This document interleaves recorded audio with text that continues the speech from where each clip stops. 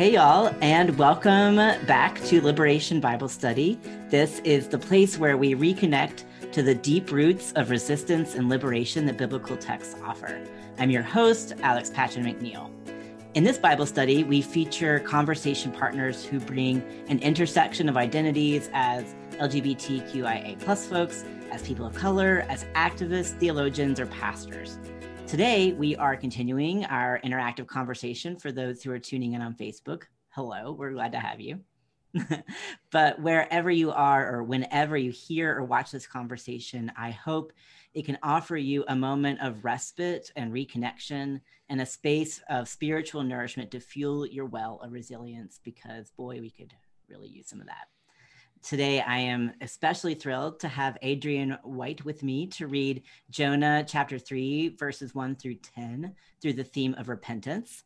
And I'm excited about this special note that Adrian is Morelight's guest preacher this month for our virtual pulpit supply.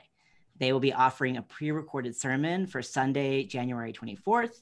To learn more about that and sign up, check out the link in the comments. And this is a way to help give preachers a break in their home churches and have a Morelight person be part of your pulpits.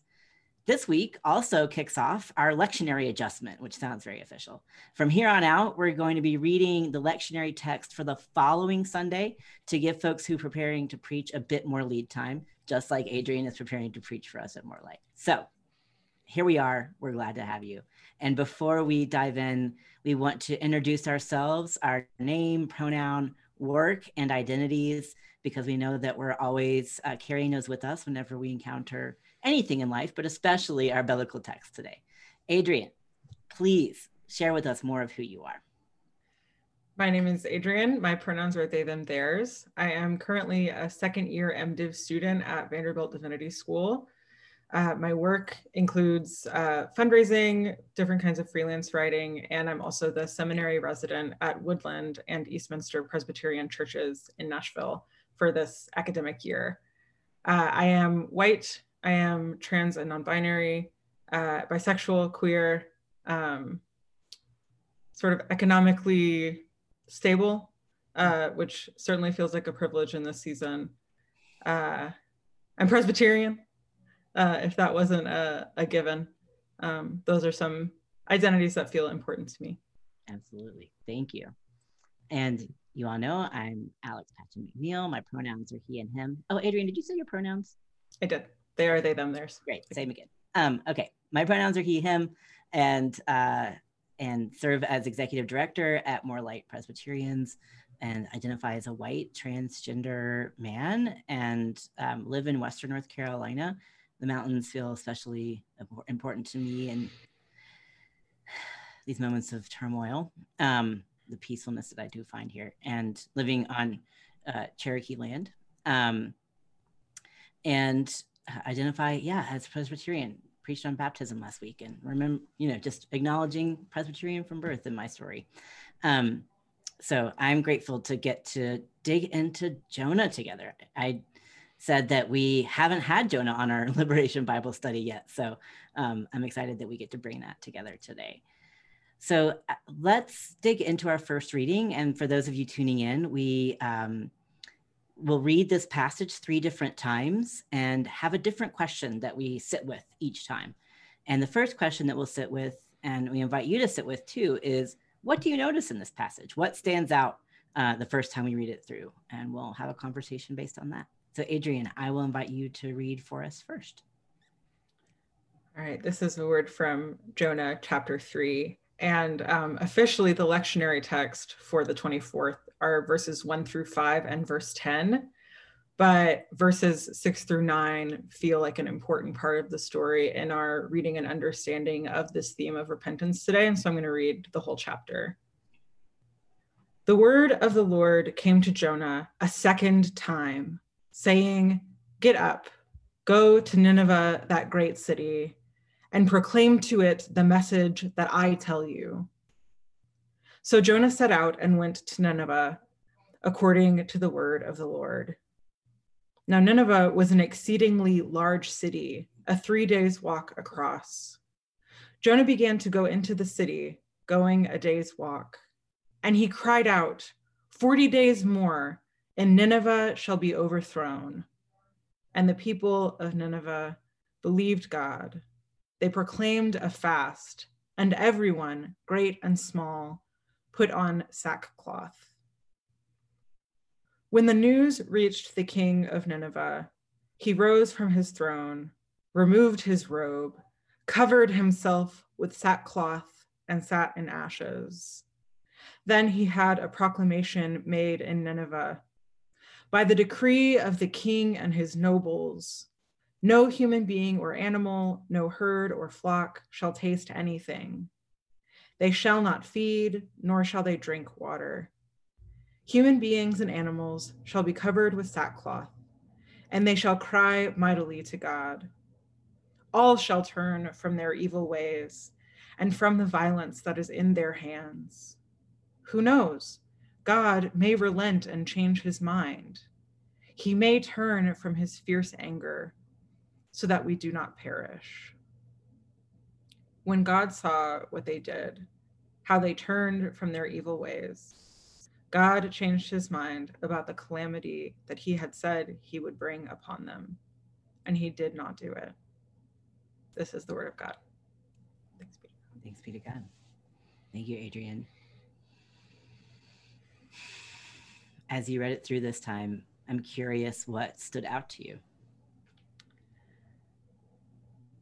I am struck by the description of this sort of journey that Jonah goes on. First he has to get to Nineveh, which my little footnotes tell me was quite far from where he started. And then it's a 3 days walk across the city. So I think about his sort of march declaring repentance and calling for it from others after what he has done and what he's been through. I think that's really interesting. Yeah. I really noticed, if you read what he asked, what he kind of shared with people, it's very, I was thinking about it, it's like, that's a tweet. Just 40 days more and Nineveh will be overthrown. Which, as we were talking about in preparing for today, this story, this part of the story feels almost like Holy Spirit lectionary inspiration, and how relevant it feels in this particular moment. And I was really reflecting and struck by the times when a simple tweet is enough to get us out in the streets, to get us to repent, from something like Black Lives Matter to, our now Twitter banned current sitting president. And how, because I was trying to imagine, how would Nineveh repent based on these, 140 characters, basically. He doesn't really say much. Jonah doesn't say much about why they need to repent, what's going on. They just kind of got it, did it. And at first I was skeptical of that. And then thinking about the times in which tweets have launched 1,000 movements. And yeah, just sitting with that a little bit, especially around something like repentance. Yeah, I heard this sort of declaration from the king, the sort of governing ruler of this territory. And that's the piece that is not included in the lectionary, is this piece where the king is the one, declaring a fast in case God might change God's mind. Right. Which is something that was a common thing in the ancient Near East, to think of, we can repent and change the minds of the gods, but was not a particularly Hebrew or Jewish way of thinking about God. And so I thought that was really striking, that like from his context, he was like, what can we do to change God's mind about this judgment that is to be visited upon us? Right. Yeah, from the king down to the animals, everyone was neither eating nor drinking, nor wearing clothes. It's very very extreme. Right. Yet the decisions, the decision tree to get to the point of, okay, we're going to do this. The king must hear it. I was really struck in hearing the story of, Jonah walking across the city. Again, back to my Twitter. I don't mean to be so into Twitter right now, but like here Jonah is just kind of shouting in the street. If someone were to shout downtown Asheville right now, I wouldn't hear it. Not necessarily. It'd have to make its way over to me. And in a large city like that, could he have covered all the territory? So for it to make it to the king's ears, it must have been repeated and kind of amplified a little. Retweeted as it were. Retweeted as it was. and like for him to be able to catch hold of it, but then to immediately believe it and take action.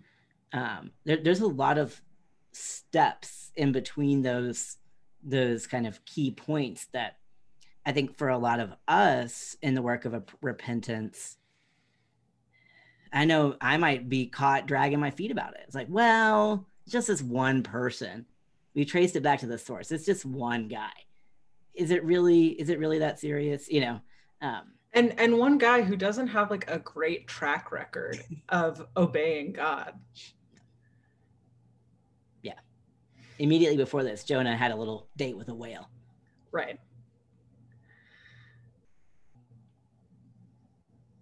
Yeah.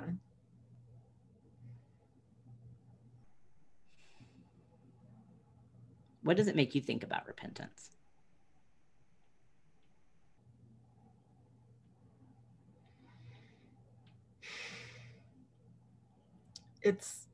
I just am struck by how simple it makes it seem. We sort of go from 0 to 100 in 10 verses. Mm-hmm. From, proclaim to Nineveh that I will destroy them, to they have repented, so I have changed my mind. It starts and ends with God proclamations, and in this very tight section in between, like everything changes, except that Jonah is still kind of a heel, because immediately after this he's displeased that God has changed God's mind about destroying Nineveh. But that's another sermon, I think. Yeah. Jonah's mind is not changed. His behavior changes. So he'll say, I'm in this whale, please deliver me from the whale, but I kind of hate you for putting me in here.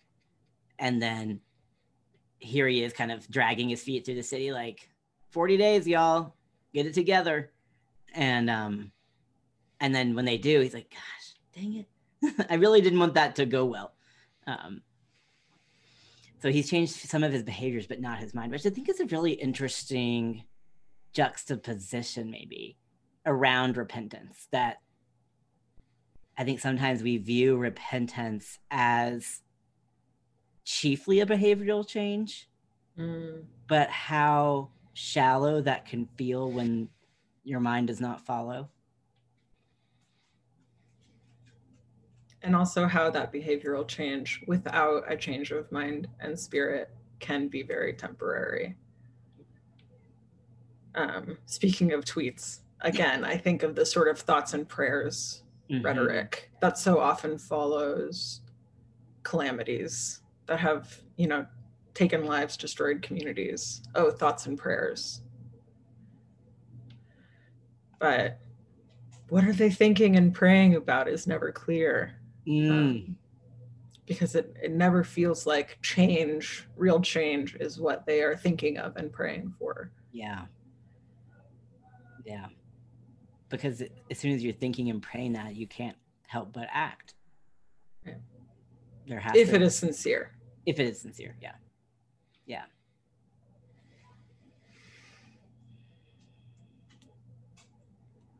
I think this story in a lot of ways is meant to show a distinction between those who should know better and do better, Jonah, and the residents of Nineveh who aren't followers of this God, and yet they receive the understanding of God outside of this kind of traditional faith setting, which again, I think from our queer experiences is a really, I think, powerful symmetry, I guess. How many times have we had to, I think, assumed that our faith was not within kind of traditional Christianity, specifically here in our instance. But I think this is such a clear example of, and it's meant to be a lesson to the Israelites. Like, hey, y'all, look at Nineveh. They figured it out. Why can't you? I don't know. Yeah, in doing some background reading, was reading, things about how this is sort of generally accepted to have been like a satirical piece, kind of pillorying the prophets who were less faithful, sort of with these extreme examples. And I was fascinated by thinking about, like, what are the people who wrote this trying to tell us about who God is and who we are called to be in response to that. Like, it's a little bit freeing to not have to worry about, like, well, did this really happen? Yeah. Because it wasn't intended to have been believed as something that really happened. So we can sort of let that go and say, okay, who is God in this story and who are we? Mm-hmm. And am I Jonah, yelling for repentance and change, and then decrying those who seem open to change, but not quite on my timeline or not quite in the way I expected? I think, in progressive movements, they are not all always perfectly welcoming to those who are interested but not convinced. That sort of purity testing can be quite harsh. Yes. At times. Yes. Ooh, because I feel like I 100% agree. And I feel like there's a question when someone does change their heart or mind around, like, there's an identity question for those who've been calling for the change. What does Jonah now need to believe about himself or Jonah's God? If by their own actions, God changed God's mind. And again, I think we've seen that within LGBT faith world as changes have happened. What then? How do we need to shift as different institutions or systems and individuals within those have updated their understanding of God and our humanity? It can be a really disconcerting experience to be like, oh, it came true. It happened. So much of our identity can be around struggle that it can be disorienting to get what we've asked for, because we have not had the space, the time, the resources to imagine an after. Right. Because we've been consumed with the fight. Yes. Yeah. I have to remind myself a lot that abundance can be overwhelming. Yeah. I also, not to read ahead too much, but I just think of Jonah rejecting God's leniency toward the people of Nineveh. And I have sympathy for it, because when you don't believe in your own worthiness of forgiveness or care, seeing other people receive it is infuriating at times. And I think he's been through, this this calling which he rejected, and this storm and this fish. And he's walked for days proclaiming God's wrath.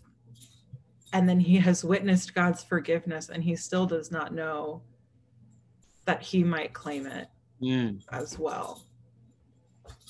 Yeah.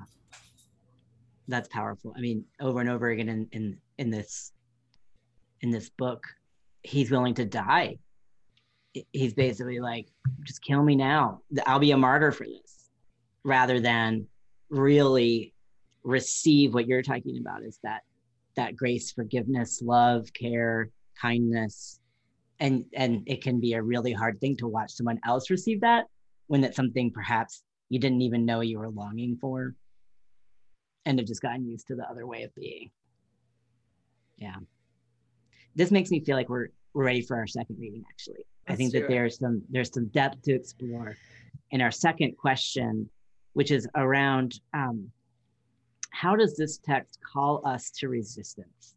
And we nuance resistance in two ways. One, we think about resistance in terms of resistance to empire, to status quo.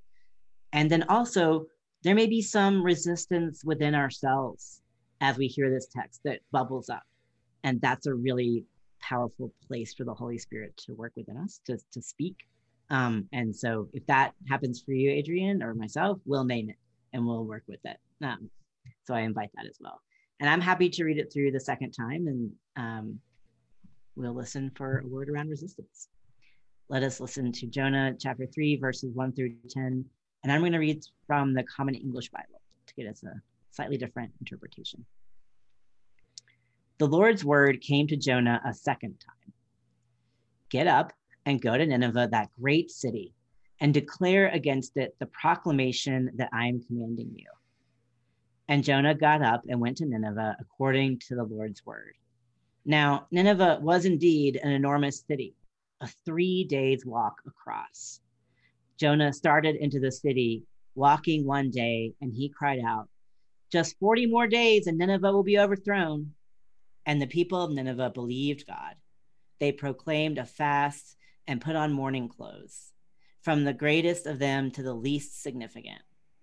When word reached the king of Nineveh, he got up from his throne, stripped himself of his robe, covered himself with mourning clothes, and sat in ashes. Then he announced, "In Nineveh, by decree of the king and his officials, neither human nor animal, cattle nor flock will taste anything.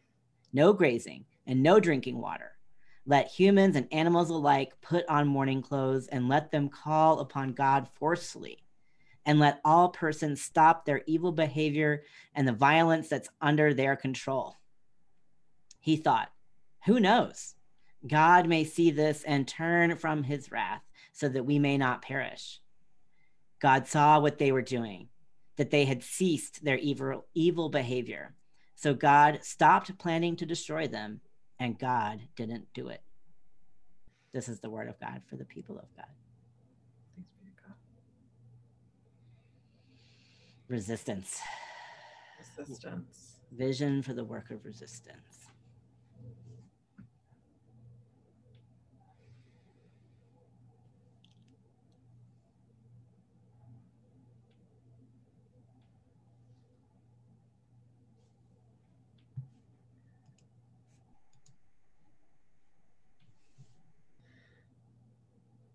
The first thing that came to me when I heard you read it again was the tiniest change of preposition from the NRSV translation that I read to yours.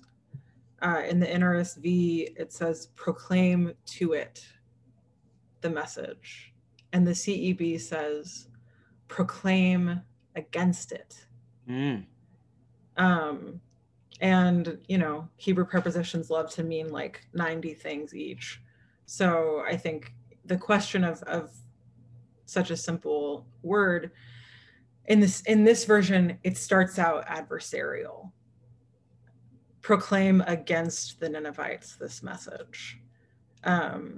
Whereas the NRSV translation is a little more neutral. And not to like nerd out about grammar, but I just am thinking about how shocking it is to me that the Ninevites heard this adversarial message, and instead of resisting or fighting back, they were like, oh, seems right. We believe God.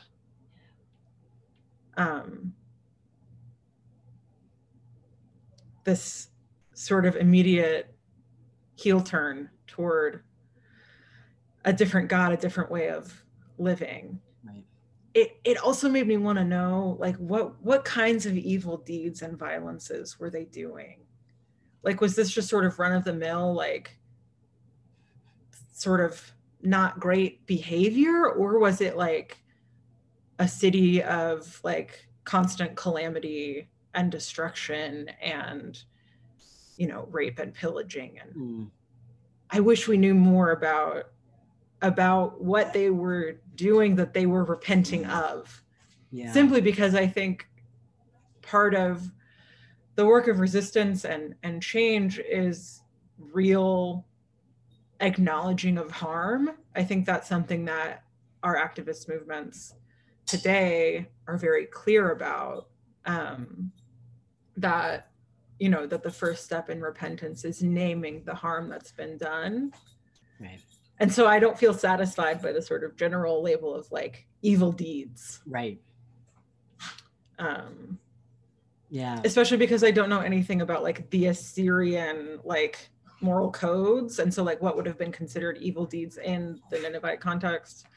So that's a knowledge gap that I'll just recognize. Yeah. It's interesting. Yeah. That makes me think, and I think that's really a powerful noticing. It's almost as if Jonah's walking into the city and saying, you know why you're evil. And if I'm thinking about this book, this text, specifically as not a real life event, but as a message, almost a parable to the Israelites, perhaps the you in you know is the Israelites know, which is the Assyrian Empire constantly, you know, was a constant threat, and like a big, huge empire for this smaller system.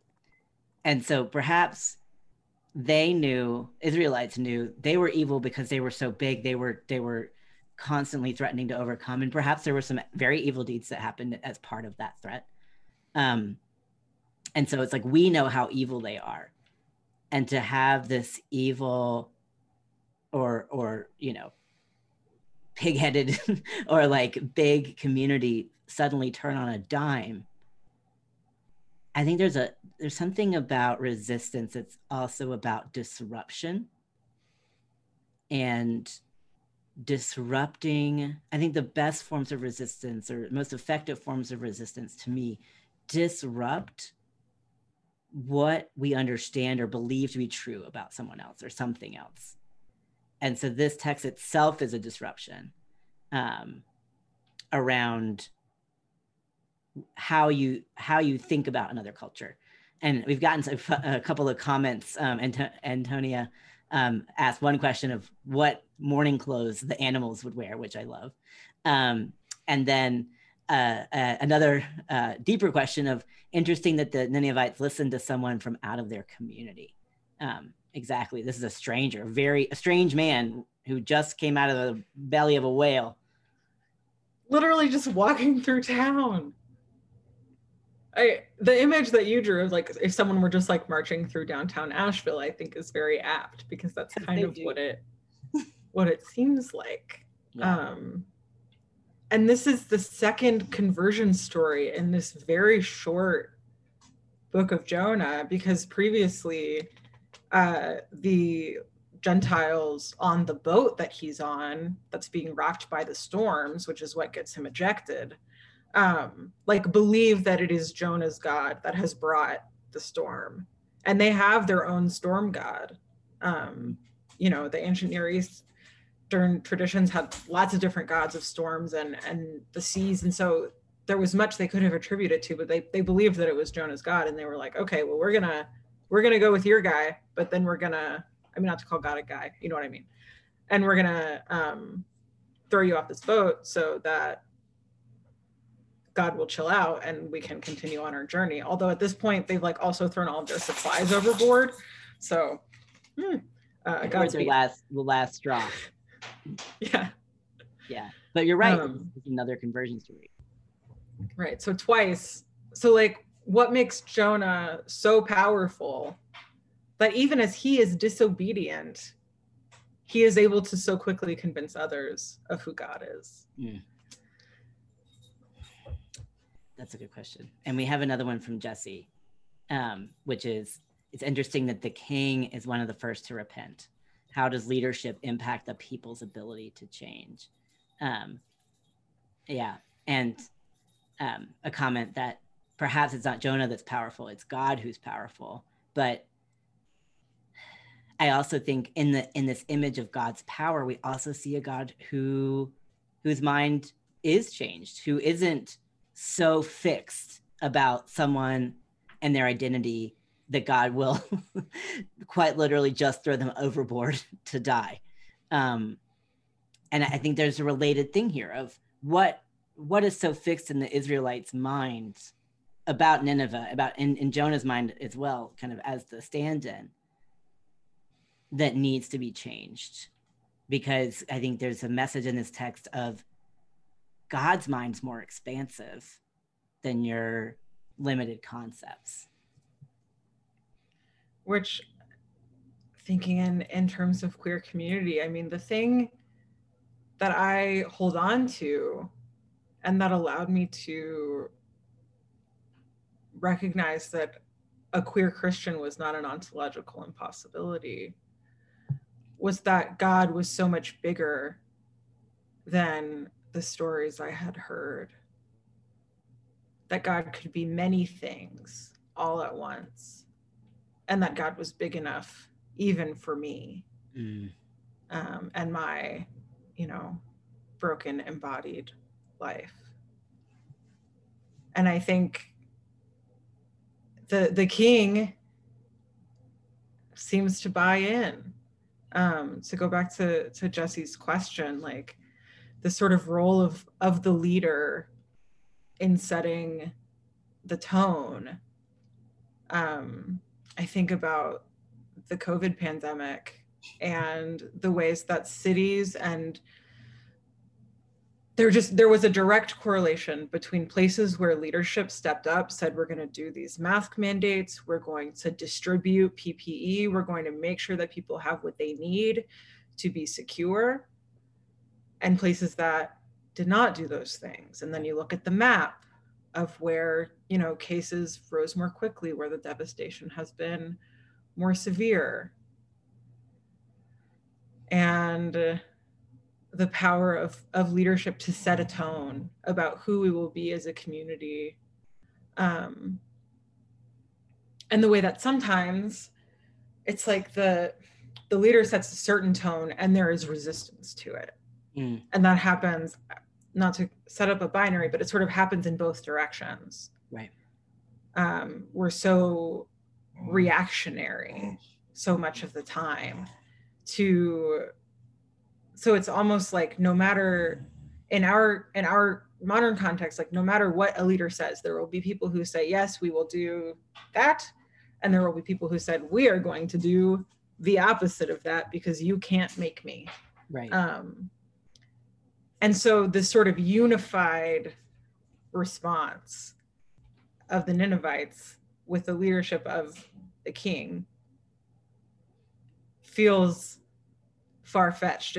That makes the sort of farcical nature of the story feel like, yeah, that would never happen in quite that way, because there would be resistance to such a decree, no matter who made it and no matter what it was.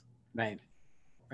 Which I do think Jesse again has a point around repentance may be easier when done collectively, where community provides the accountability for that. And I think that's a really powerful noticing. And again, going back to the text around, this story is not for the Ninevites. This story is for the Israelites, who collectively are called to repent and change behavior and not get so complacent. And this kind of, I think like what the text is saying in some in some regards, is Israel's gotten complacent and just going through the motions, not really kind of having the spirit, soul embodied practice that I think God is calling them and us to. And so here's a story of a community that has, they don't really say what they believe, but the depth of their actions is so powerful that even the sheep and the cattle are going to be in mourning clothes, which I too would love to see. I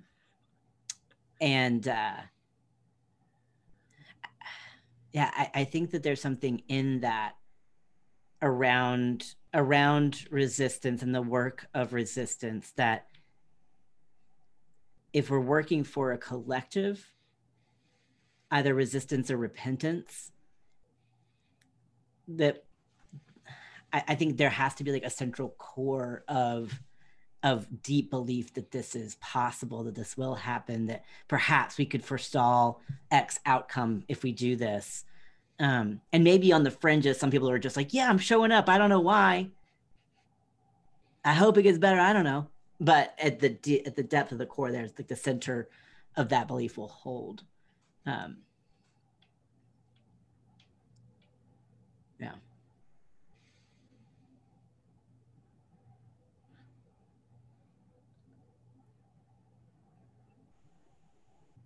And this makes me think about the persuasiveness of Christian nationalism, the effectiveness of the conspiracy theories that are driving so much of the right-wing resistance at this moment. But they are just as convinced that their truth is righteous as we are. Yeah. So I'm imagining Nineveh, and Jonah is wandering through town proclaiming that in 40 days God will destroy the city. Unless they repent seems to be sort of a parenthetical assumption, because the text doesn't have Jonah telling them 40 days unless. It's just, you've got 40 days.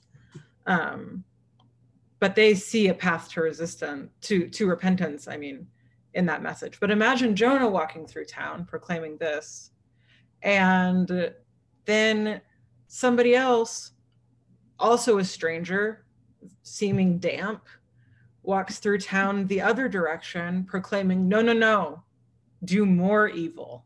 Yeah. Like, be more harmful to the people around you. And how would the story be different if there were two messages that people sort of felt like they got to choose between? That makes it a lot harder, except that they're just flipping from one story, their story, to the story of Yahweh. But it's,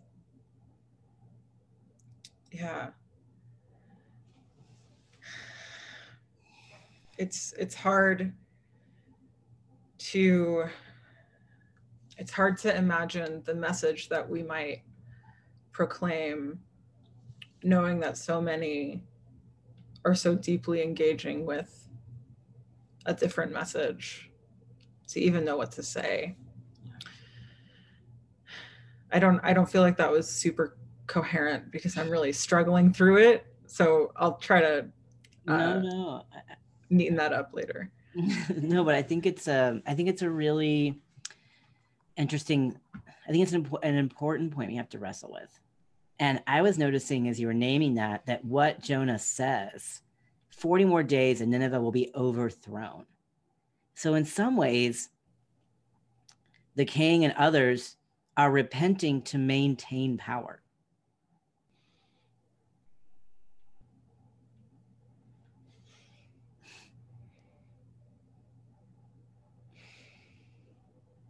Oh no. Oh no.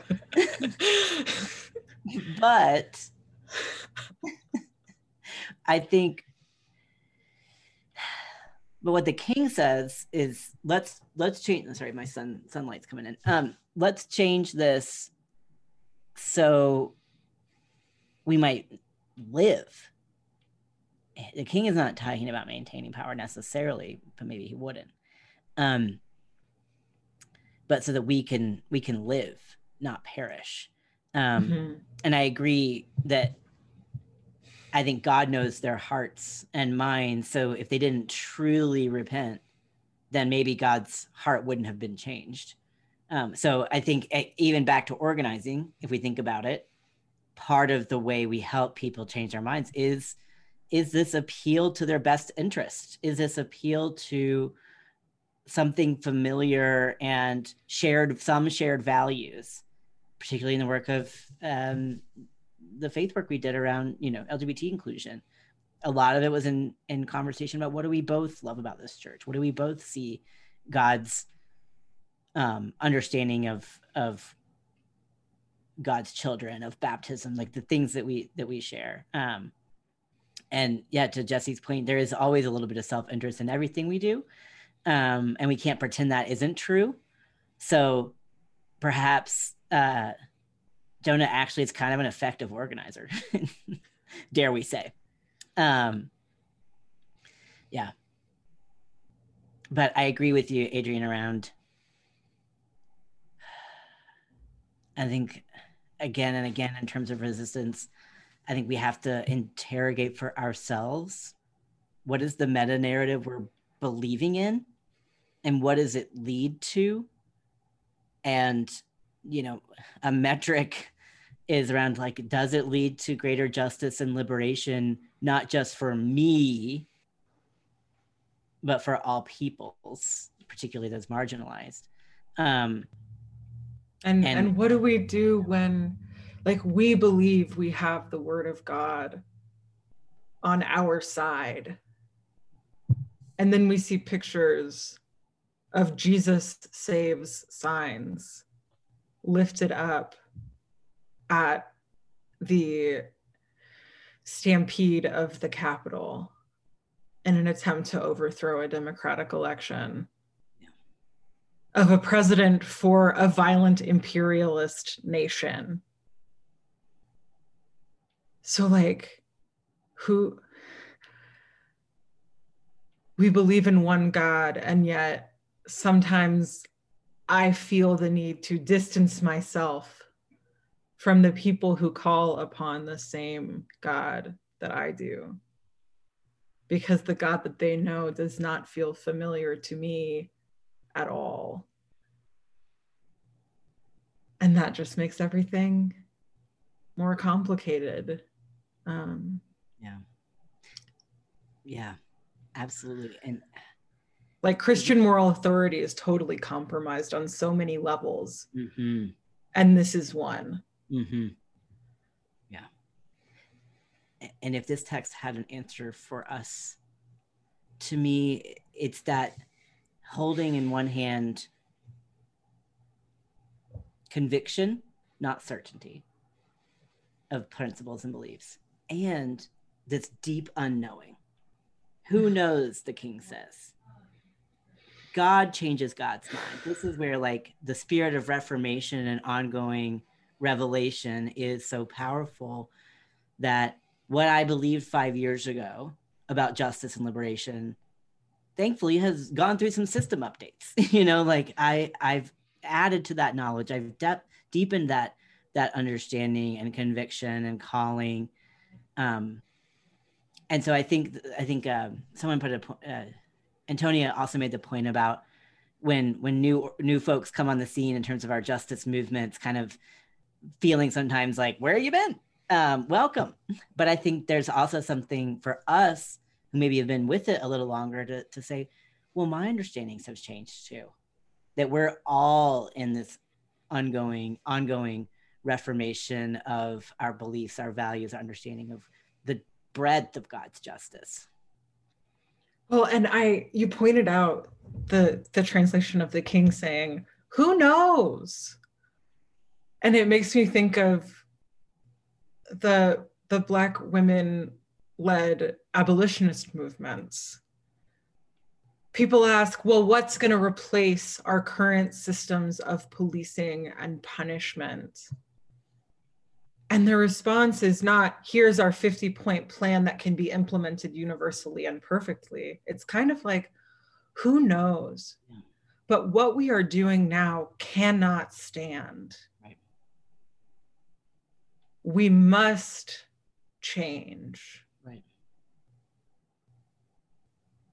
And so even if we can't see the future, we must move toward it, because otherwise we will perish, all of us. That's right. I think that probably is taking, yeah. to our third reading. Yeah. I love it. That's right on time. Spirit knows it's time. So let's move into our third reading. And in our third reading, we listen for what vision for the work of liberation this text offers. And Adrian, I'd invite you to read it through for the last time so that we can sit with that.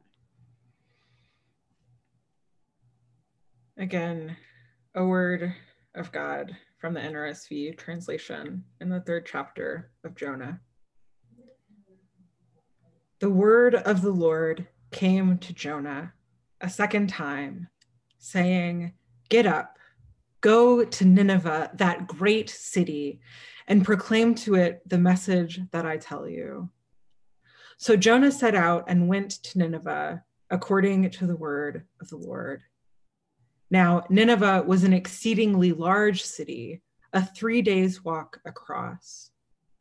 Jonah began to go into the city, going a day's walk, and he cried out, 40 days more, and Nineveh shall be overthrown. And the people of Nineveh believed God. They proclaimed a fast, and everyone, great and small, put on sackcloth. When the news reached the king of Nineveh, he rose from his throne, removed his robe, covered himself with sackcloth, and sat in ashes. Then he had a proclamation made in Nineveh. By the decree of the king and his nobles, no human being or animal, no herd or flock shall taste anything. They shall not feed, nor shall they drink water. Human beings and animals shall be covered with sackcloth, and they shall cry mightily to God. All shall turn from their evil ways and from the violence that is in their hands. Who knows?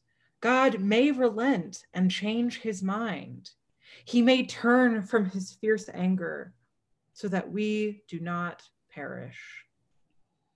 When God saw what they did, how they turned from their evil ways, God changed his mind about the calamity that he had said he would bring upon them, and he did not do it.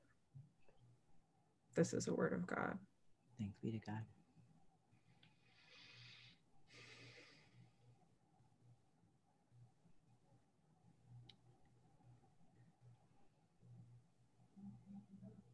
Where did you see a vision for the work of liberation? The first thing that stuck out to me is a place where I don't see a vision of liberation. Great. And that is in restriction and self-harm and punishment as a path to liberation. This sort of extreme fasting, denying water even to animals, I think is an approach to repentance and forgiveness that we can leave in the 7th century BCE. Yes. And not bring with us. Because I think there is this tendency to towards self-punishment, self-flagellation, and self-restriction as a path to redemption. And I don't think there is hope in that, especially for people who are marginalized, who are cut off from parts of society, who are restricted already. Yeah. I just want to say to that, because Jonah doesn't prescribe a response. How must you respond? All of this is shorthand. And so the community responds in the way they know how, in the way they've always done it. And God doesn't really intervene to say, don't do that. But again and again, Jonah does the same thing. I'll suffer first. I'll be thrown overboard. I'll go sit in this hot sun and wait till Nineveh is overthrown. But I agree with you that is not a vision for liberation. It feels deeply without imagination to say the way that we repent is through suffering. And yet, I'm also thinking about the way that we desire suffering and punishment for those that we see as needing to repent. And then I feel like, well, I have to interrogate that instinct, don't I? Because if it is not a path to liberation for me, then perhaps it is not a path to liberation for anyone. And I am seeing Amy Kim's comment about needing to interrogate the ways that we write off the possibility that people can change and redemption is possible for those we abhor. So kind of the next level from what Antonia mentioned about, when people are coming into activist movements from kind of maybe a neutral, right? But people coming into active anti-racism, for example, from a place of sort of generally thinking racism is bad and that's where their work stops. It's one thing to see a path to repentance for the people that we see as joining our side. Yeah. But then there are those that we abhor, those we see as harming us and our communities and the communities that we are dedicated to. And it is a lot harder to wish that they might truly change. Like maybe I kind of wish they would get thrown into the sea right, and not spit back up on shore, rather than being, redeemed in their hearts. Okay. I think I'm cynical enough to just, it's hard to even imagine that, so it's hard to hope for it. Yeah. Which again takes me back to Jonah sitting in the sun, being furious that God has redeemed Nineveh. Yeah. Okay. You named some really powerful things. So I want to respond with a couple of things that I'm noticing. I think that there's a difference between calling for self-harm and calling for deep confession. Actual repentance is naming the harm that has already transpired rather than inflicting yet more harm, continuing the cycle of trauma and abuse on your own body or in your community. So can a vision for liberation be more along the lines of restorative justice? Something that, what if the king said, wow, we've really done a lot of harm here. Let's engage in a practice of restorative justice. Instead of refusing to water our animals, what if we sit down and heard exactly what it was the transgression had been, so we can make sure that we're actually working to transform ourselves and our practices. And I almost read in this text, instead of they threw a fast, they proclaimed a feast. Like, what would it have been like of, let's throw a feast so that we can all come together and make sure no one goes hungry, that the evil things that have been committed within this city can change. And I think it's connected to the work of imagination. And just underlining what you said around, in this work of prison and police abolition, I think those of us who hope for and believe in that also have to be aware of when it is I think, they should go to jail. They should go to jail for the rest of their lives, etc. And so I want the very thing for someone that I am against for so many. And that's a real... Vermaelen, the Black trans woman activist, abolitionist, talks about abolishing the cop in your head and your heart. which I just wanted to interject because it feels very resonant. Absolutely. Yes, 100%.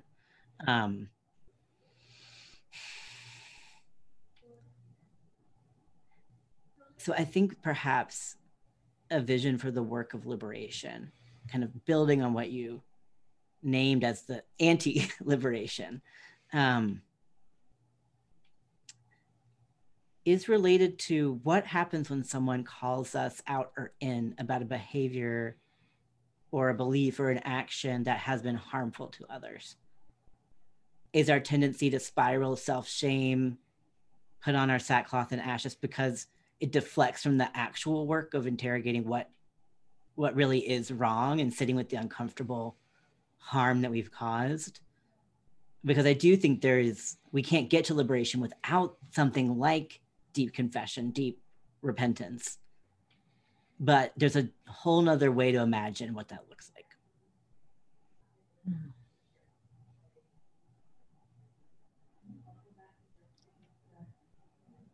I'm smiling because when we were prepping for this and you talked about, okay, repentance, the theme. And I was like, wait, did I propose that? Did I say that? Are you getting that from what I said? Because I think that's talking about repentance sounds really scary. Because as a queer person, I have been taught to repent of what God created. Mm-hmm. And so I sort of, when I hear people talk about repentance and sin, I bristle. Mm-hmm. Because I am afraid of what they may be talking about. Right. And that it may be a target, not an invitation. Right. And so I'm smiling at imagining confession and repentance as liberatory work, because I've never been invited to that before. Mm. And I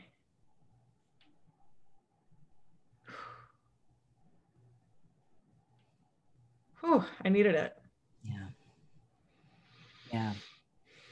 Just added in our chat, what if the invitation to repent is from the ways in which you've underestimated how utterly beautiful you are? That we're repenting from believing society's definition of beauty, or, our church's kind of limitations on sexuality, that unearthing, uprooting of the toxic systems that have taken hold of us, abolishing the comp, the shame spiral in our head and our heart.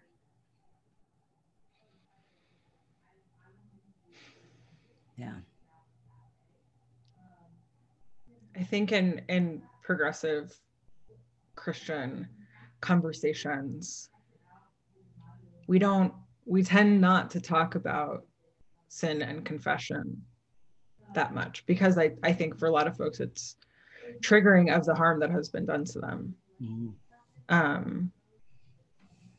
And it can set up dichotomies of who needs to repent and who needs to be the recipient of repentance, as if that's a binary, as if there are only people who do harm and people who are harmed. Right. Miriam Kaba, another abolitionist, talks about this a lot. And it's all messier than that. And yet it is all God's creation. And we don't know what God is doing through that exactly right now. And yet, as the King says, who knows? Perhaps, despite it all, we shall not perish.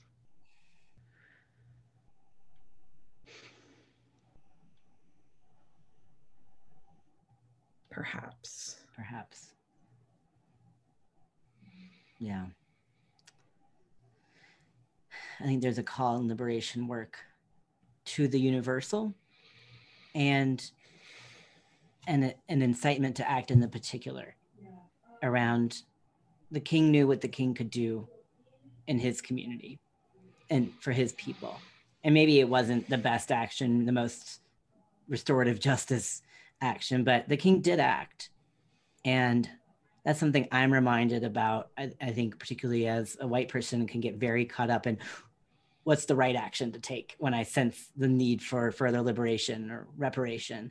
And I think God faithfully and continually works through us as imperfect people, as imperfect prophets, as imperfect leaders, as imperfect cows and sheep, and as imperfect city folk. That God, I think what God wants for us the least is to go sit in the sun and spit at a community that is trying to do the work. And noticing in ourselves when our tendency is to want to do that instead, because that feels more effective than taking one right step. Or at least more comfortable. Or at least more comfortable, yeah.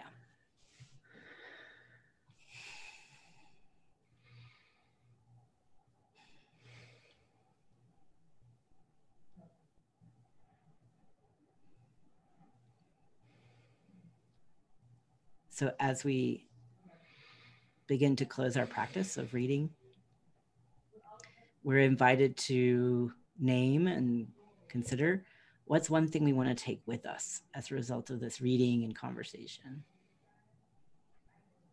What do you want to keep turning over in your heart? I have two things. One, as I said, is imagining confession and repentance as part of liberation for all.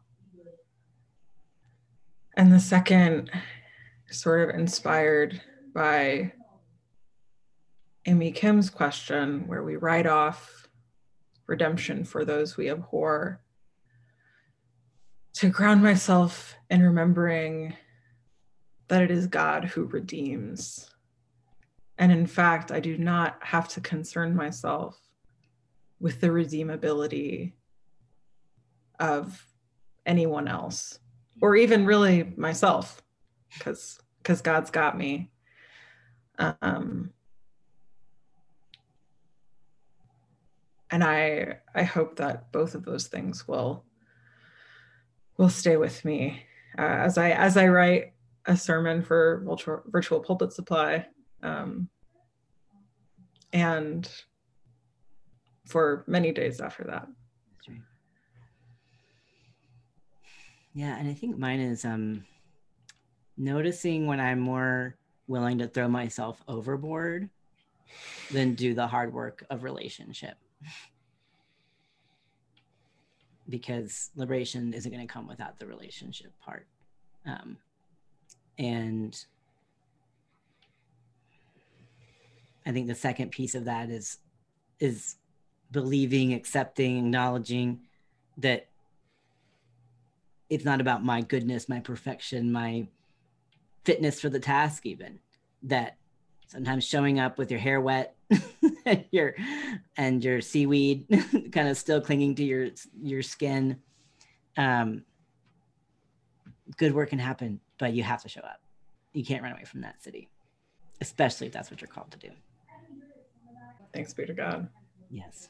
Adrian, I deeply appreciate this conversation, and for everyone who commented and continued and enriched our conversation, thank you. We will be back next week, 2 p.m. on a Tuesday and Eastern time. And I just can't wait to receive the sermon that you write, Adrian. I know it's going to be powerful and speak to our hearts, minds, and spirits that we need. So thank you. Thank you so much for including me, and to everyone who is listening in, I wish you peace and every good thing in the days to come. Amen to that. All right, take care, y'all.